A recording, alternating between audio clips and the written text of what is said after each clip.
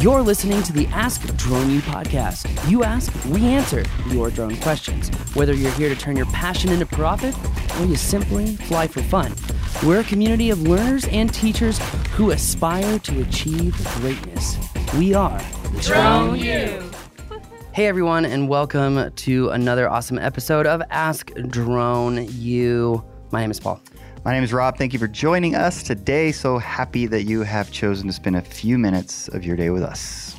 Definitely appreciate it. Today we've got a very poignant, nuanced, niche question regarding mapping and specifically Pix4D Mapper.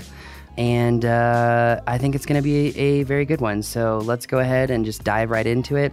If you're interested in learning how to conduct drone mapping from acquisition to processing and to even creating deliverables, you got to check out our Drone U mapping course.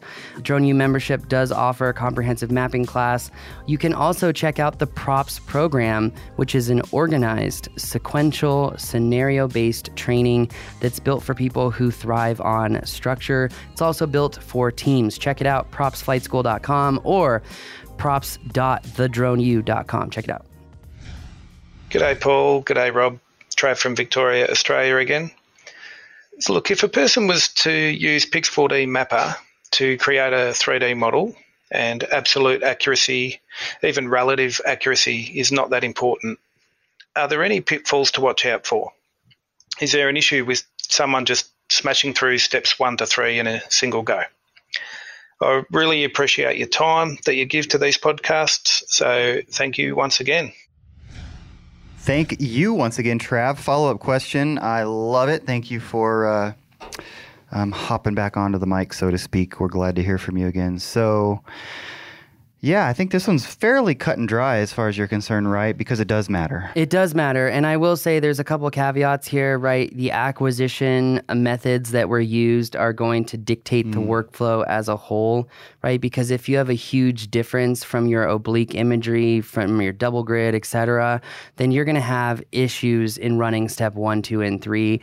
The way that I teach students to produce 3D deliverables is really to run step 1 first, especially dependent on the different types of acquisition methods that you used, from orbital to free flight to double grids, single grids, etc.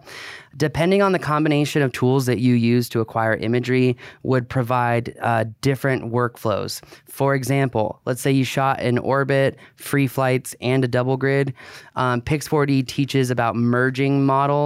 We teach also about aligning models, which is throwing everything into one project, running step 1. And, the reason you don't want to just crush step 1, 2, and 3 is oftentimes you can get multiple layers of grass, multiple layers of the house, if the software can't actually accurately align the data itself. So I always tell everyone, run step 1. If you've got a data alignment error or issue, you create manual tie points around the center subject. And I have a very special workflow of creating manual tie points that is extremely different from what Pix4D teaches to have all these data sets align. I've taught it numerous times. In fact, our last exercise for the last mapping class, I proved this point, and I can prove it over and over and over again. But on a general sense, you can run step 1 and 2. The issue is that it's going to take so long to spin up number 2. It's in your best interest to just run step 1, see if you have any alignment errors in the data set, and then run step 2. I do typically change some of the processing settings in step 2. Now, let's say you run step 1 and 2 and you're ready to move to 3. Oftentimes, we're going to be editing the point cloud. We're going to be deleting points from the point cloud to create better outputs in step 3, but also in subsequent step 2 steps as well. Oftentimes, I run step 1, step 2. I have way too much noise in the model, and I'll start the project over and change the processing settings to remove points. You can remove and eliminate a lot of noise by increasing the minimum number of matches. But if your acquisition methodology doesn't provide enough photos to cover given areas, then that will not work. Other times when I have potential issues with step 1 and step 2, I will also use geometrically verified matching. That helps remove a lot of noise oftentimes. But the succinct answer is no, I never rip step 1, 2, and 3. Depending on the acquisition methodologies or strategies, I will typically run just step 1, make sure I don't have any issues, and then step 2. And oftentimes, if step 2 is giving me a lot of missing or erroneous points and it needs a lot of point cloud cleanup, instead of going right into point cloud cleanup to then produce my other deliverables, I'll often change the style of processing or change the processing template as a whole and rerun step 1 and 2 before moving forward. So without giving away the farm or the mapping class, I think that's about as far as I'm willing to go. Well, in that step between 2 and 3, there's pretty much always something to be cleaned up. Oh yeah, right. If you want a nice clean map, anyways. Well, I mean, as I was going through point cloud editing the second time with the virtual mapping class, they were like, what's like the minimum amount of time that you look at these maps and models? And I say, well, what I typically do is, the 3D mesh is auto-generated in step 2, and I'll just let it run, because then when I turn that on, I can see where the erroneous points are causing the failures in the mesh, and then go through and clean up the model and at a minimum of 20 minutes by kind of going around the model in either counterclockwise or clockwise fashion, and then regenerate the 3D textured mesh and the other deliverables at that point. So interesting. I've also spent up to 50 hours, 49 to be exact, cleaning up point clouds. I remember the project, yeah. I think you're talking about Denver. Mm-hmm. Yeah. So a couple of questions come to mind. Isn't that what is happening for those that use drone deploy? Is it's for all intents and purposes running 1 through 3 all at once? It is. And actually, for a while I came on the show and said how impressed I was with drone deploy. But my impressions have digressed because I finally learned that there is no means of merging data sets or aligning data sets. They literally just choose the best point cloud and then throw a mesh on top of it and say, here you go. Meaning it's not going to have as good a detail. Never. Never. So. And then so my second question, but that is what they do, and it still presents decent models, right? Depending on it. So oftentimes it depends on your need and the deliverable and who's using it and what they're using it for, just like pretty much every job. But then my second question is, what about the accuracy part of the question? How much does that change? I guess...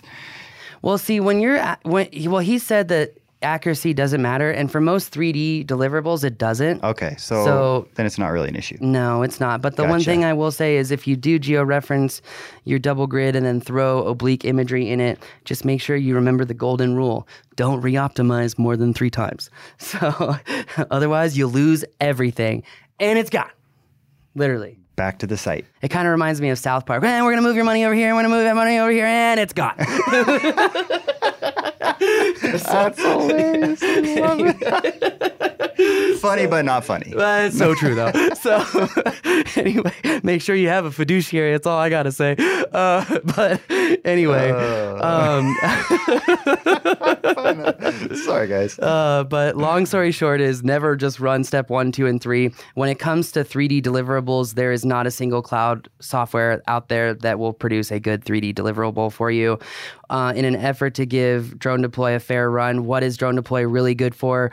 2D ortho mosaics and volumetrics, not georeferencing. And once you learn the rules of GSD, the rules of marking GCPs, like the trigonomic effect for zooming in all the way, marking photos in a circular fashion to reduce ellipsoid error, all of these things matter. All of them. So, I know a lot of, I feel like this is also why construction is moving away from georeference maps and models. Mm-hmm. It's just like, you know what, they have their surveyor go out there, they do their as-built, and then from that point on, they don't need it anymore. They need literally a huge map or pano, as we'll call it in the state of California, pano of a given site. Pretty pictures. Pretty much. That are stitched together. Yeah. to represent some sort of scale to the earth, but they're not perfectly scaled. Okay. So anyway, I digress. Yeah, that's a whole other thing. And anyways, awesome. All right. Well, I hope that answered your question, Trav. Thank you again for sending in multiple questions, in fact.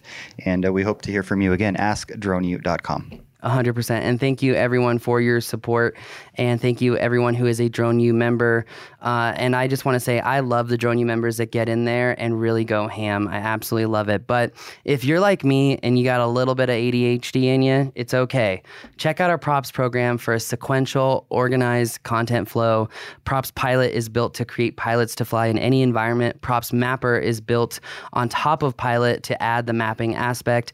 And then here's the thing. If you want to create the absolute most capable pilots that can solve problems in the field in any environment, check out Props Commander. You will not be disappointed. My name is Paul. And I'm Rob. And we believe in taking flight and being responsible. We believe that videos, images, words, and sounds have the absolute power to inform, inspire, and entertain. We reject indecision, confusion, and vanity, for they work against the community. We are united under the virtues of safety and knowledge. We are a training community of learners and teachers who encourage and energize each other to achieve greatness. We are pilots, videographers, photographers, freelancers, business owners, enthusiasts, experts, and apprentices.